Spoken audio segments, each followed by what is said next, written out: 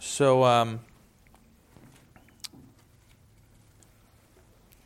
know if anybody's watched the news yet today, but there has been another church shooting this afternoon or this morning.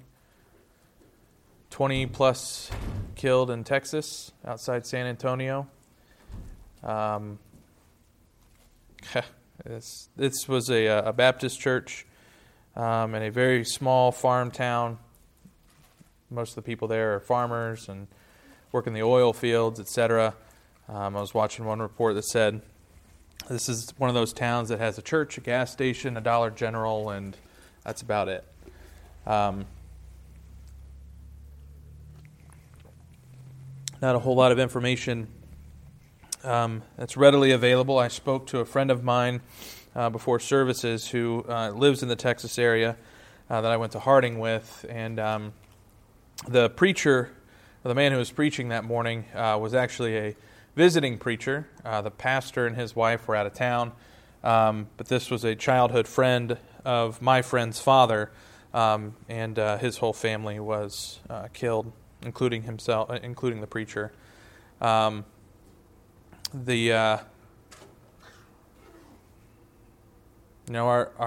lesson tonight is looking at Paul and the fact that he died a happy man.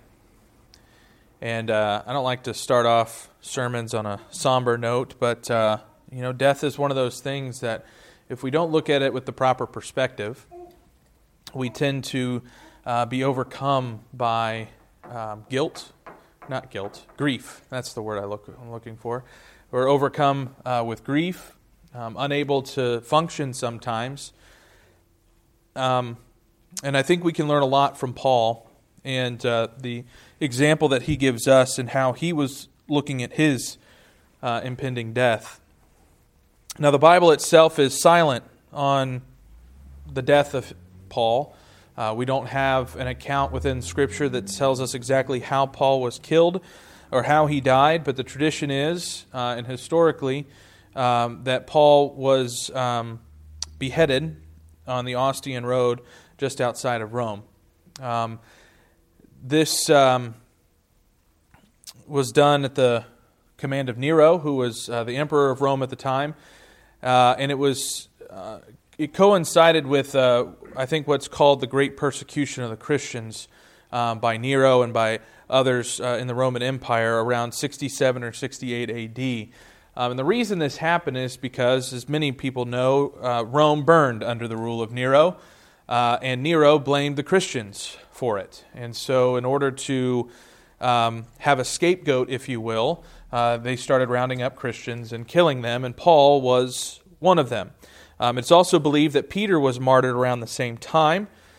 Peter, of course, was crucified, and Paul was beheaded. And the reason why they had different deaths is because Paul was a Roman citizen, and if you were a Roman citizen, then crucifixion was not something that was done to Roman citizens. Instead, it was a beheading, and that's why Peter, who was not a Roman citizen, was crucified. And of course, tradition holds that Peter was crucified upside down because he didn't want to die the way Christ did. Again, those are traditions, not something that we have held in Scripture. But either way, the Bible does reveal Paul's anticipation of death. And we're going to look at that tonight in 2 Timothy 4, verse 6. He knew that it was imminent. He knew it was coming, and he expressed a strong confidence concerning his death. So in view of his closing words to Timothy, we can say that Paul died a happy man. So how was Paul able to approach death with such peace and joy concerning his future? This week we're going to break this up into one, maybe two sermons, maybe a third. We'll see.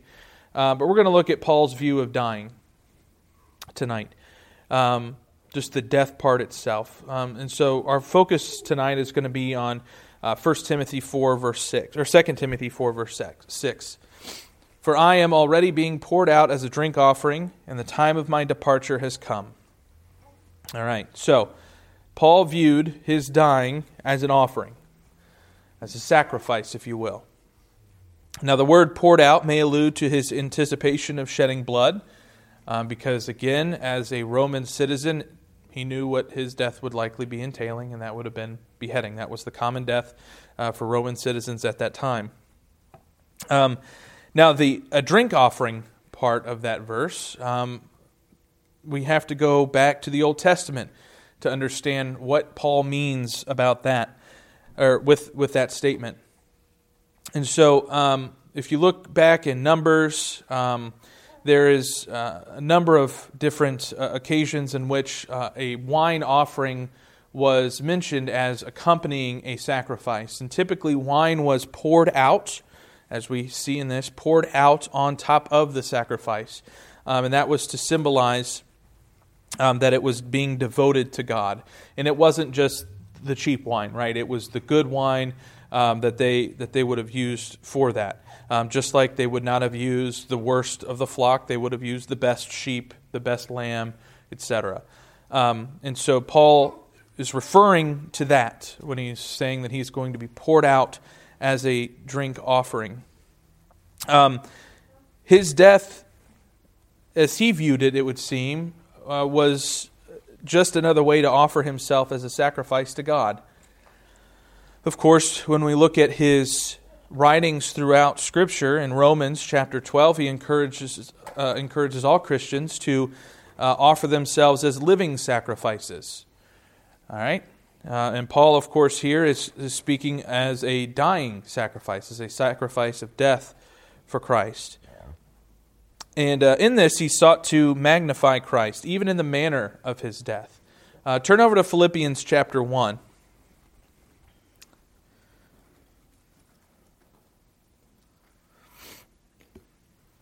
And we're going to look at verses 20 through 21 here.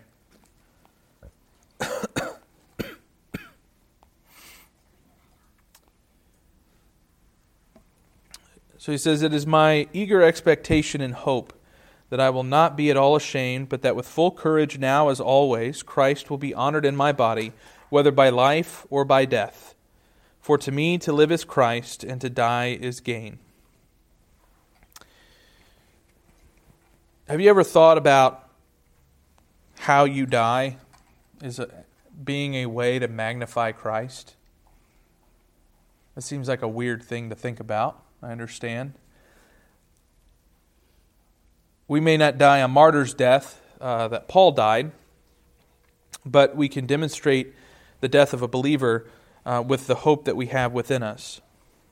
And I'm reminded of a story that I heard at Polishing the Pulpit this year of a man who was converted to Christ and began living the Christian life. He did everything he could to evangelize and reach those in the community with the word. And he became very ill and was in hospice care for a few weeks. In that time, on his nightstand table next to his bed, there was a drawer that was full of CDs or tapes. I think it was tapes, probably not CDs. And those tapes contained sermons. And whenever someone came to visit him, he told them to reach in and grab a tape, go home and listen to it, and then come back and they could talk about it. Whether they were Christians or not,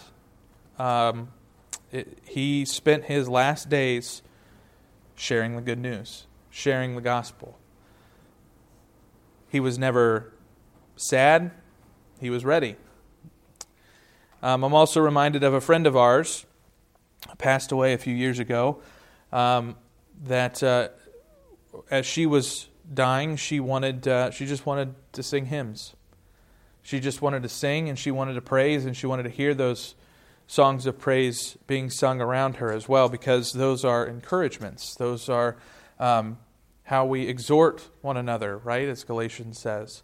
And I can only imagine the encouragement and hope that gave her children and her husband who were around her, children who may or may not have been still active in their faith, possibly had fallen away from their faith in some capacity, but I just know the nature of this person. Beth was her name. What joy she probably filled people with that. So how do we approach death? How do we view death, and how will we react to it when it comes knocking, whether it's for us or whether it's for a loved one? How do we react to it? So Paul viewed his death as an offering, but he also viewed it as a departure. If you look at the latter part of that, he said, the time of my departure has come, or the time of my departure is at hand. Now the term departure, analusis is the Greek word, and it is drawn from a metaphor from loosing the moorings, or preparing to set sail, basically. So the true idea of death, in this term that's used for death, is that of releasing the bands that confine us to the present world, of setting us free and permitting the soul to go forth as with expanded sails on its eternal voyage. With such a view of death, why would a Christian fear to die? That was by Bible scholar Barnes. I can't remember his first name off the top of my head. But that's, when we think about that concept of death being a release, it's freeing. For me to live is Christ, to die is gain. It's a victory. And it's just really the beginning of a journey. Peter also did not view death as ceasing to exist. He called his death an exit, or an exodus. Exodos was the Greek word that he used. And he used that word to allude back to the Israelites, and of course being set free from Egypt and marching for Canaan's land. And if we look at it the way Paul looked at it, this world is like Egypt. And heaven is like Canaan.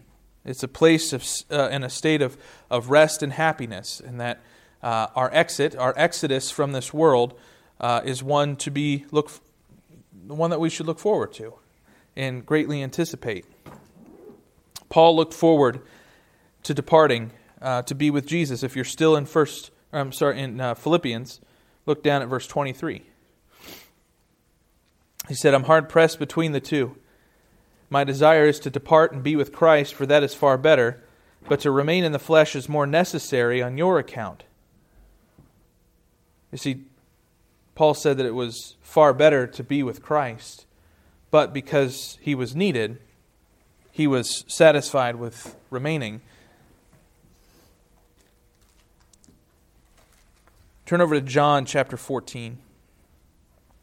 We'll wrap up here tonight.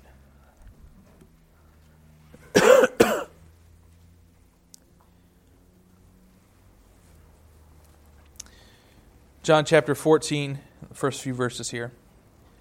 Let not your hearts be troubled. Believe in God. Believe also in me. In my Father's house are many rooms. If it were not so, would I have told you that I go to prepare a place for you? And if I go and prepare a place for you, I will come again and will take you to myself, that where I am, you may be also. And you know the way to where I am going. Have you ever thought about what Jesus says there? That He has gone to prepare a place for us? Jesus was present at the creation of the world. Right? The beginning of John says that the world was created through Jesus. All things were created through Him. It took God 6 days to create the world. And if you ever spend any time in nature, you can just see the beauty of the creation that He made in just 6 days. And it's been thousands of years that Jesus has been away preparing a place for us. Imagine what that will be like. This is a statement of comfort that Jesus is providing to us, to His disciples, to know that death is not the end. The death in this life is merely a beginning, because we have a wonderful place waiting for us. So do we view death as the beginning of a journey? Do we view death as a journey that we anticipate for? I think back to my childhood and knowing that we were going to Disney World, and I had a paper chain on my wall and I tore off a paper link every day As I woke up, I got out of bed, I tore off a piece of the chain, counted the links to know how many days it was until we were going to Disney World. Are we anticipating our death in that way? Or are we fearful of that death because we think we have so much left undone? When you take any kind of trip, whether it's Disney World or just to see the in-laws for the weekend, you prepare for it. I over-prepare for trips. I make lists. I write my lists out. I check things off as I pack them. And then coming back, as I put things back, I check them again, typically. I over-prepare. But are we preparing for our journey that's to come? Have we prepared ourselves for that which waits for us after this life is over? So one's view of death will determine their attitude toward it. Paul's view of it was of an offering and of a departure, and that helped him approach dying with joyful anticipation. What about you? Do you joyfully anticipate death? Are you comfortable in saying, "Come, Lord Jesus"? If Jesus returned tomorrow, would you be ready? If you're here tonight and you haven't prepared yourself for that journey by making the decision to die to yourself, to be buried with Christ, to be raised to a newness of life in the waters of baptism, then you're not prepared for that journey that's to come. If the church can assist you with that tonight or any other need that you have, now is the time when you can come and you can while we stand and sing.